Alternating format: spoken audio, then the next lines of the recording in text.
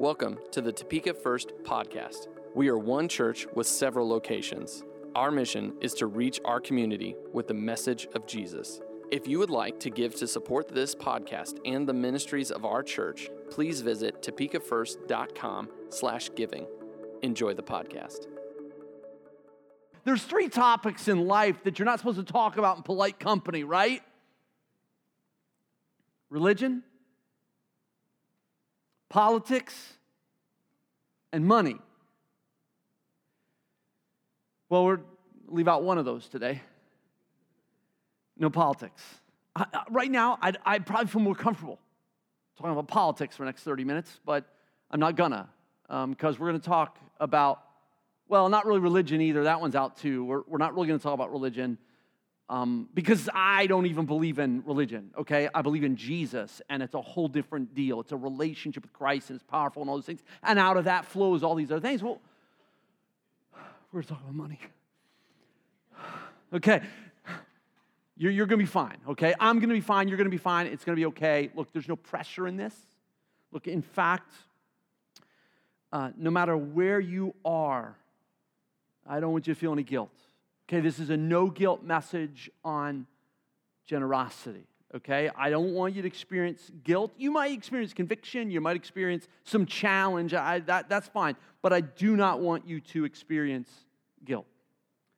In fact, I'm not asking you to even change anything of your past, okay? We're not worried about going back and fixing the past. I'm actually asking you to look forward, and what are you going to do starting today? Okay, notice the offering is already taken. We're not going to ask for another one as you leave, okay? Just relax, all right? It's good. Look, and if you're sitting in here this morning and you've given generously and it's been a practice for you to give generously, then, you can sit here and just revel in the joy of knowing you're following God and you're doing it. But that doesn't mean God might not speak to you today, okay? I'm just asking everybody, just open your heart up for just a moment. Look, and those of you who are new today, we don't do this often, okay? We don't talk about giving or money or any of those. It's rare, all right? So just, if you're a first-time guest, I'm so sorry. Eat another donut. Enjoy the day. But okay, so we're going to get going, all right? As a church, one of our values is to be obedient in stewardship. Okay, so we're going to have to define that for just a moment. And stewardship is a steward, is somebody who directs or actively directs someone else's affairs. They're kind of like a manager, right? And a manager's not an owner. A manager's like a steward. And one of the first things we don't understand is that we are all stewards or managers of everything that we have. I realize in America we're taught that we own everything. We own the stuff that we have, our cars, our homes, all this stuff. But really, we only get to manage it for a time. And we need to come to terms with the fact that God owns everything that we have. So we're going to look at a passage of Scripture from 2 Corinthians 8. But I want to give you some important information, background information as we get into that. And so two things that we have today that the people of the city of Corinth didn't have in the first century are these. One, they didn't have banks. Okay, I know that seems a stunner to you, but they didn't have banks who would loan money to you for personal debt and credit. They wouldn't do that. And number two, they didn't have a social service system that if you suddenly hit hard times, the government or a social service agency wasn't there to help. They lacked both of those gifts. Okay, so both of those, and however you feel on those things, whatever, but those did not exist. And so if you found yourself in a place where you needed help and your family wasn't able to help you, you had to find a wealthy person and essentially beg them to help you. They would become your benefactor. You would become their beneficiary. And you owing them money was a negative unless you liked walking through town with the wealthy person, telling people how amazing they were and how amazing they are, that they've paid your bills for you and how necessary and kind they have been to you. So if you like that, then can you imagine that? I mean, that'd be relatively humiliating, I would think. And what you have to realize again is that, look, everything that is given to us is given to us by the grace of God. God owns it all. We're stewards, managers of what he's entrusted to us. And so you need to know at this point in this letter that Paul's writing to the church at Corinth is that the believers in Jerusalem were having a difficult time. They're facing hardship and difficulty, and there were no social programs to help them. And so we read this, and you have to understand that background to understand as we read what Paul's writing to the church at Corinth. And so here it is, verse 1. Now I want you to know, dear brothers and sisters, what God in his kindness has done through the churches in Macedonia. They are being tested by many troubles, and they're very poor. But they are also filled with abundant joy, which has overflowed in rich generosity. For I can testify that they gave not only what they could afford, but far more. And they did it on their own free will. They begged us again and again for the privilege of sharing in the gift for the believers in Jerusalem. They even did more than we hoped, for their first action was to give themselves to the Lord and to us, just as God wanted them to do. So we have urged Titus, who encouraged your giving in the first place, to return to you and encourage you to finish this ministry of giving. Since you excel in so many ways in your faith, your gifted speakers, your knowledge, your enthusiasm, and your love from us, I want you to excel also in this gracious act of giving. I'm not commanding you to do this, but I'm testing how genuine your love is by comparing it with the eagerness of the other churches. You know the generous grace of our Lord Jesus Christ. Though he was rich, yet for your sakes he became poor, so that by his poverty he could make you rich. So Paul wrote this as a setup to the advice he was wanting to give to the church in Corinth, to the followers of Jesus in Corinth. And so it continues on in verse 10. Here is my advice. It would be good for you to finish what you started a year ago. Last year, you were the first who wanted to give, and you were the first to begin doing it. Now you should finish what you started. Let the eagerness you showed in the beginning be matched now by your giving. Give in proportion to what you have. Whatever you give is acceptable if you give it eagerly, and give according to what you have, not what you don't have. Of course, I don't mean your giving should make life easy for others and hard for yourselves. I only mean that there should be some equality.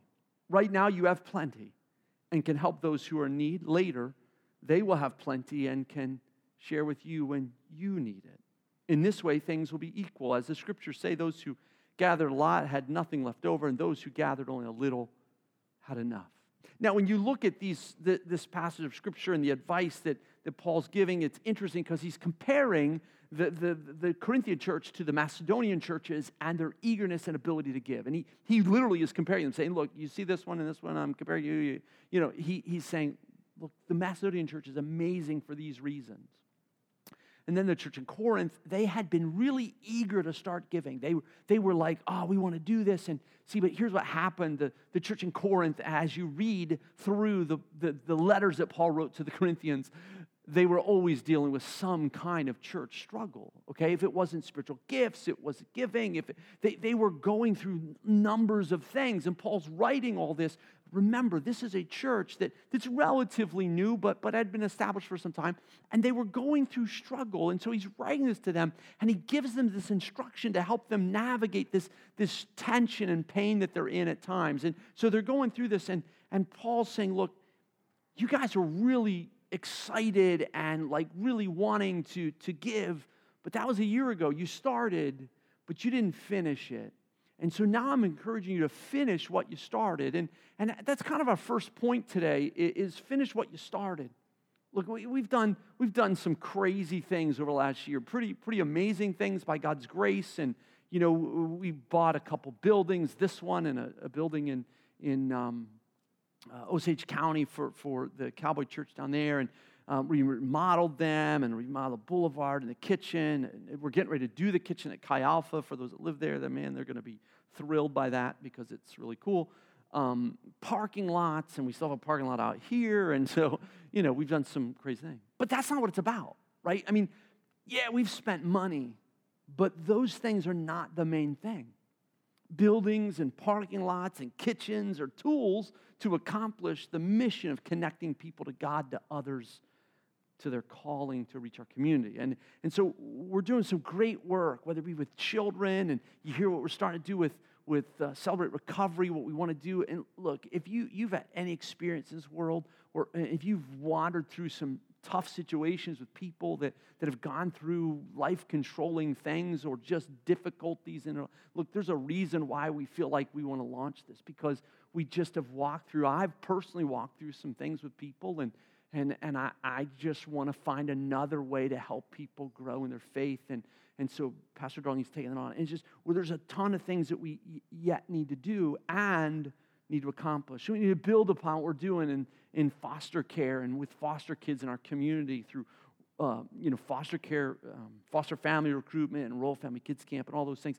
And what began over about 95 years ago or so with the launch of Topeka First Assembly was reaching people who are far from Jesus. And it's interesting because what all started, and some of you don't know this, but what all started that launched First Assembly in Topeka and Topeka First that we're part of and all that was a tent meeting.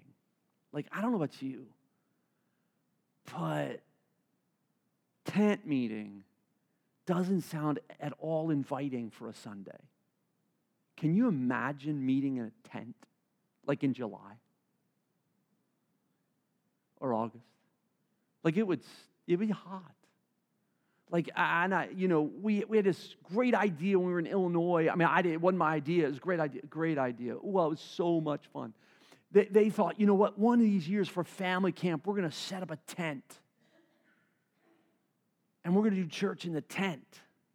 There's a beautiful auditorium next to it, but we're going to set a tent up in July.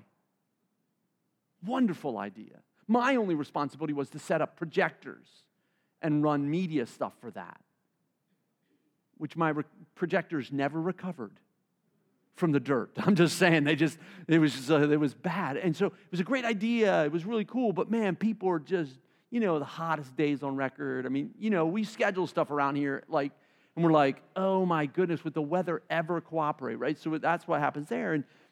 But look, there's something about what happened those early years.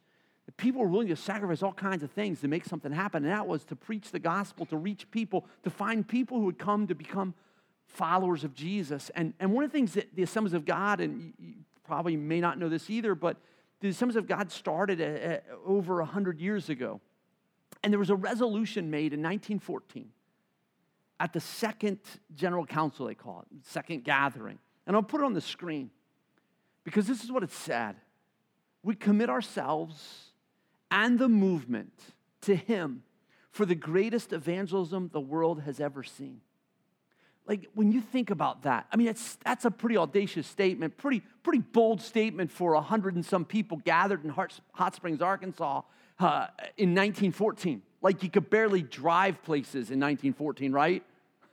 And now we're like, hey, you want to talk? I know you're in China, but let's talk through our phones, right? I mean, it's just a whole different world. And yet these people that gathered in that moment were like, we're gonna get together and we're gonna be a part of the greatest evangelism movement the world has ever seen. They were either crazy or filled with faith. Here's what we know.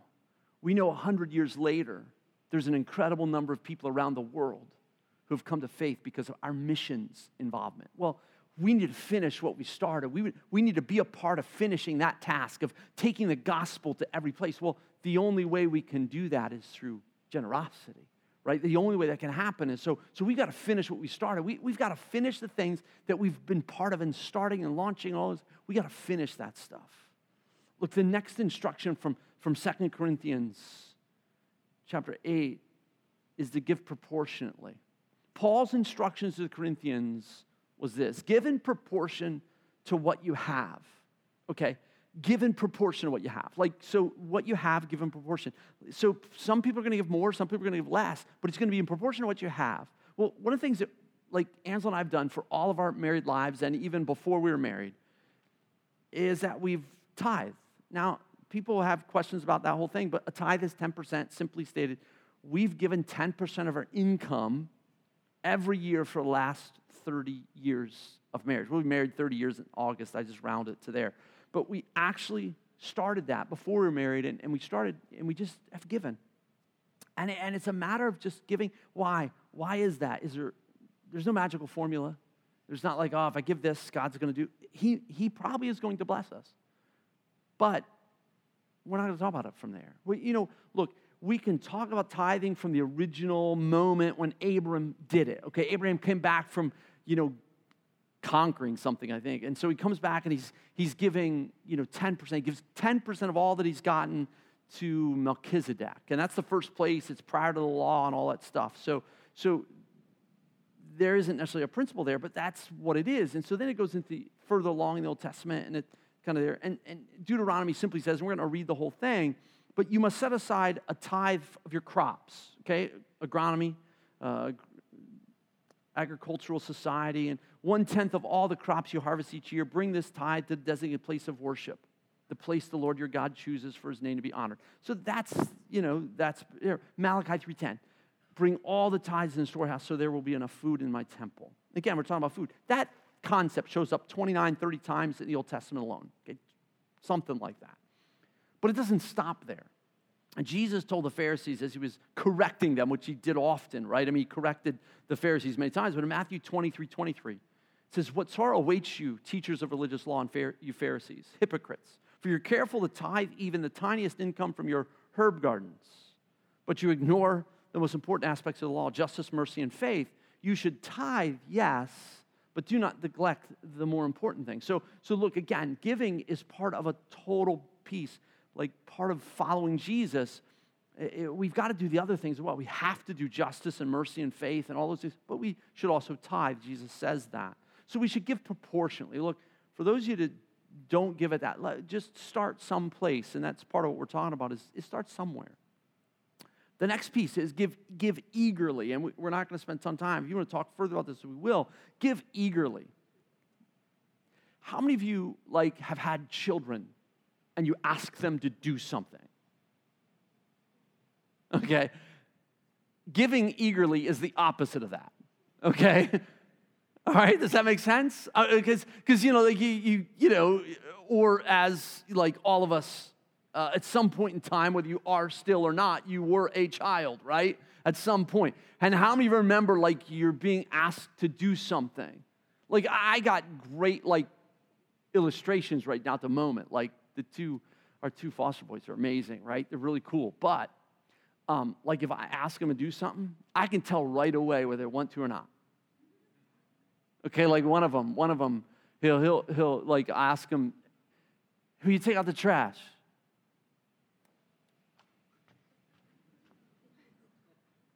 Right? I mean, it's a, you can tell, he's going to do it, but he doesn't really want to. All right? I mean, hey, I've been there, okay?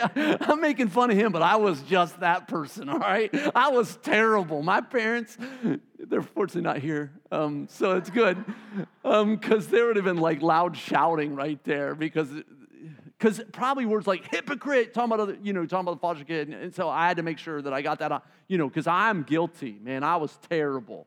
Right, there's that's not eager, right? I mean, that's I'm going to suffer through it. That's what that is. Eagerly is the opposite of that. When there's an opportunity to give like this, God's wanting eager.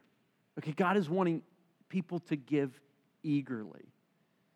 Giving is in a response to all that God has done for us. That's what it's about. Okay, so the fourth point is give according to what you have, not what you don't. Okay, it's Captain Obvious statement for a moment, but that's what the scriptures teach. Give according to what you have, not what you don't. The Corinthian church was instructed to give from what they possessed, not what they didn't. Okay, the same instruction goes for us. Look, don't dream, and don't say, when I get to there, I'll start giving. Okay? Don't look out there in the future. It starts today. I mean, it starts, you don't have to dream about how much money you're going to make until you decide to start giving. And to illustrate it, I'll give you this one. Giving in the Depression. The Great Depression, okay? There's a little quote here from Relevant Magazine on the screen. Christians are only giving at 2.5% per capita currently, while during the Great Depression, they gave it a 3.3% rate. Okay, now just for illustrative purposes, how many of you think the economy's in slightly better shape? I mean, I know there could be, complaints about it all, but how many of you think the economy might be in slightly better shape than it was in the Great Depression? Okay. Those of you who didn't raise your hands, I'm scared.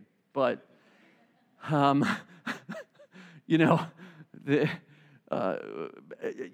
know if, in the winter, we're not so sure that the economy's doing well if there's, the prediction of a snowstorm. Okay.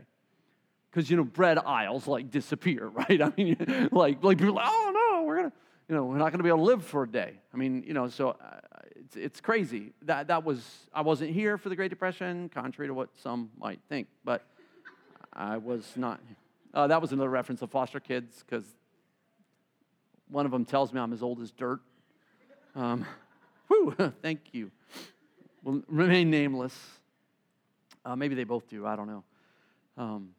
But giving starts right where you are. It starts right where you're at today. And then the last thought from this whole thing is to give generously.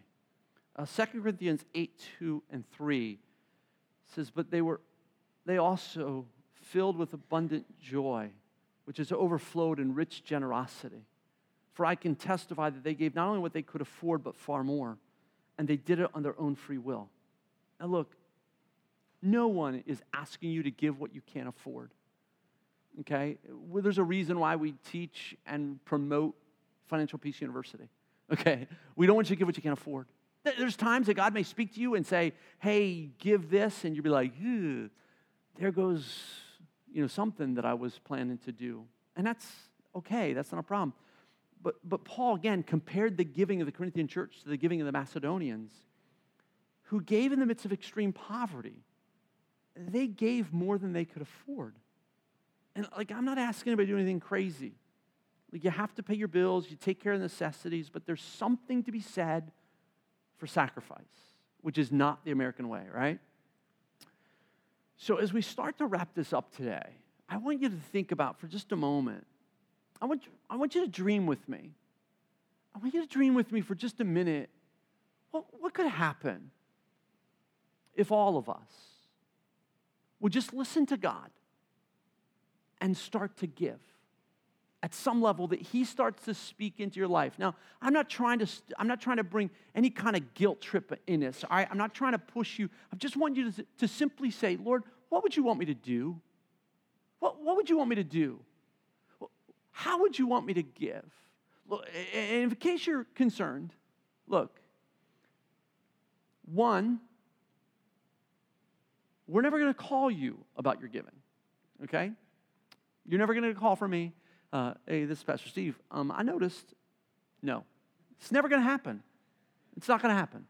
No one is ever going to. In fact, I love the fact that we try to do giving. Now, somebody has to enter the stuff, and it's not me, but somebody enters the stuff in the computer and that whole thing. I love the fact that it's anonymous, because I don't need to know. I don't want to know. I don't care to know. What I want you to do is just do what God wants you to do. I want you to do what God speaks into your life, and I just want you to just relax. I'm never going to say anything to you. None of our pastoral staff are ever going to say anything to you about giving. We're not going to say anything to you about your giving. We'll teach it publicly. We'll have you go through Financial Peace. But I want you to dream with me for just a moment. What would happen if all of us gathered in this room and all of us that call our church, our home church, what would happen if we all started to give like God wanted us to give? What would happen if every follower of Jesus in our nation started to give the way God wanted to give, kind of from this 2 Corinthians chapter 8, and it goes on to verse 9, and God loves a cheerful giver and all those. It goes on in that. If everybody would start to give at that level, what would happen? What could happen? let's just say let's just cap it at 10%. Let's just say that every follower of Jesus in our country would start giving at 10%. Cap it right there. There would be an additional $165 billion for churches to use and distribute. The global impact of that would be phenomenal. Here's just a few things the church could do with that kind of money. Now, again, we're talking about the world now. We're talking about everybody in the United States. We're talking about what would happen in the world. $25 billion could relieve global hunger, starvation, and death from preventable diseases in 5 years. $12 billion could eliminate illiteracy in 5 years. $15 billion could solve the world's water and sanitation issues, specifically in places in the world where 1 billion people live on less than $1 a day. $1 billion could fully fund overseas mission work. And that would leave $100 to $110 billion left over for additional ministry expansion. I mean, like that, what could happen? Let's just say, what could happen if one church,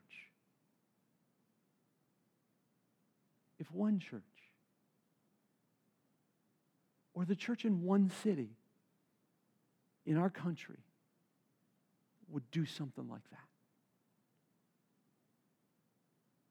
I'd like to see it. I'd like to see what could happen if we were really faithful and obedient in our stewardship. But that goes two ways, right? It goes two ways. It goes us as individuals and then us collectively as a church, that we would use what's given to accomplish the plan of God in our city and in our world. That would be amazing. See, what's happened, here's what's happened, is God somehow has enabled the church in America to give towards missions and do something that is amazing around the world. Look, right now we are blessed. We're sort of in the place of what the church in Corinth had. As Paul explained it, he said, look, you right now have plenty. Later on, the church in Jerusalem will have plenty. And they'll be able to help you. And then it'll be equal. It'll be fair. And so basically what's happening is right now we're in a window of life where God has opened up for the church in America to have affluence and resources. And we're able to use those resources to accomplish something that is Jesus' sole reason for coming to earth. The salvation of people. And so we're able to use resources to do that. And God's asking, what could happen if we all stepped into that? If we all stepped into that. And again, hear my heart. I want you to just ask God. If I didn't do what I'm speaking to you about, I wouldn't speak to you about it. If I didn't lead the way in giving, I don't know, I probably should have checked it. I probably should have checked the percentage that I give. If you're not the amount of money, but the percentage I give. And I don't know what it would be. Probably, it's a guess. The last time I checked, probably 13, 14% of my income is probably what I give away. It's probably somewhere in that ballpark. It might be 15, I don't know. But the question is, it's not 10. It's probably in that ballpark. And I don't say that because I want you to duplicate that. I just say that because I want you to understand, when I talk about giving, I talk about it from a perspective of somebody who does it. And I know I'm the pastor, I get that. I get it. But I'm also asking, God, what could happen? What could happen if we all stepped up in some way? Look, we've given you a card this morning, and it's a next step card, and it just says, hey, my next step is I'm going to start giving at some level. checkbox. You can fill this out. You don't have to fill this out. Whatever. We'd like to have some idea that, start giving proportionally. The idea is 10%. But if you start giving at 5%, start there. I love it. Start there. Give above your tithe. I'm just going to give something above my tithe. I'm going to give $50 more per month than I currently give. And I think those are kind of some next steps, and you can kind of look at that and go from there. What we're not going to do is, if you want to put your name on it, and fine, you can fill it out and turn it in. If you don't, it's okay. If you need a pen, it looks like those guys are getting pens together for you because, man, they're on the ball. Look at that. I mean, it's amazing. I didn't even tell them to do that. And you can hand it to one of them, put it in, they'll have an offering bag or something by the door. You can just slip it in there as you walk out. And just asking. Look, one of the things that I stepped into this weekend thinking, and across our campuses, that, if we had 50 people, 50 families, said, you know what, I'm going to give $50 a month more than I'm currently giving, it would be like a great start. Okay? Just more, and just let God speak and do that. I'm not asking you to do anything that God doesn't speak into your heart. Okay? So when I'm going to pray, I'm going to pray, then I'm going to shut up, and I'm going to walk away. And I'm just going to let God speak, because I believe He does. And so if that's the case, I just want you to open your heart and say, okay, Lord, what would you have me to do? Look at,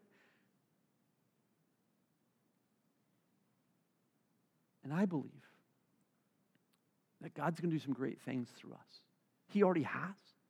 He's going to continue to do them. So let's pray.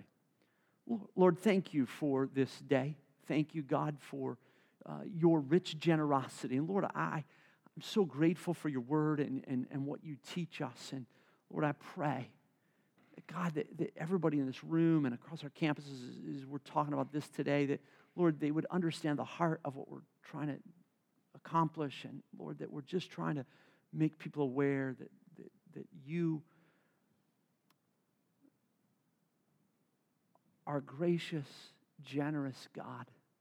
And you gave Jesus to die on a cross that we could experience life and life eternal. And Lord, I pray this morning that God in this room and God that you would just speak to our hearts and we would commit to giving. I pray, God, that you would bless and you'd accomplish your work in our lives. And Lord, that we would start to see what could happen through a fully engaged group of people who surrender everything to you and just say, Lord, have your way with my finances and my resources. And Lord, do what you want to do. And God, I pray your blessing. And Lord, I pray you would minister your grace. And Lord, I thank you for it. In Jesus' name, amen.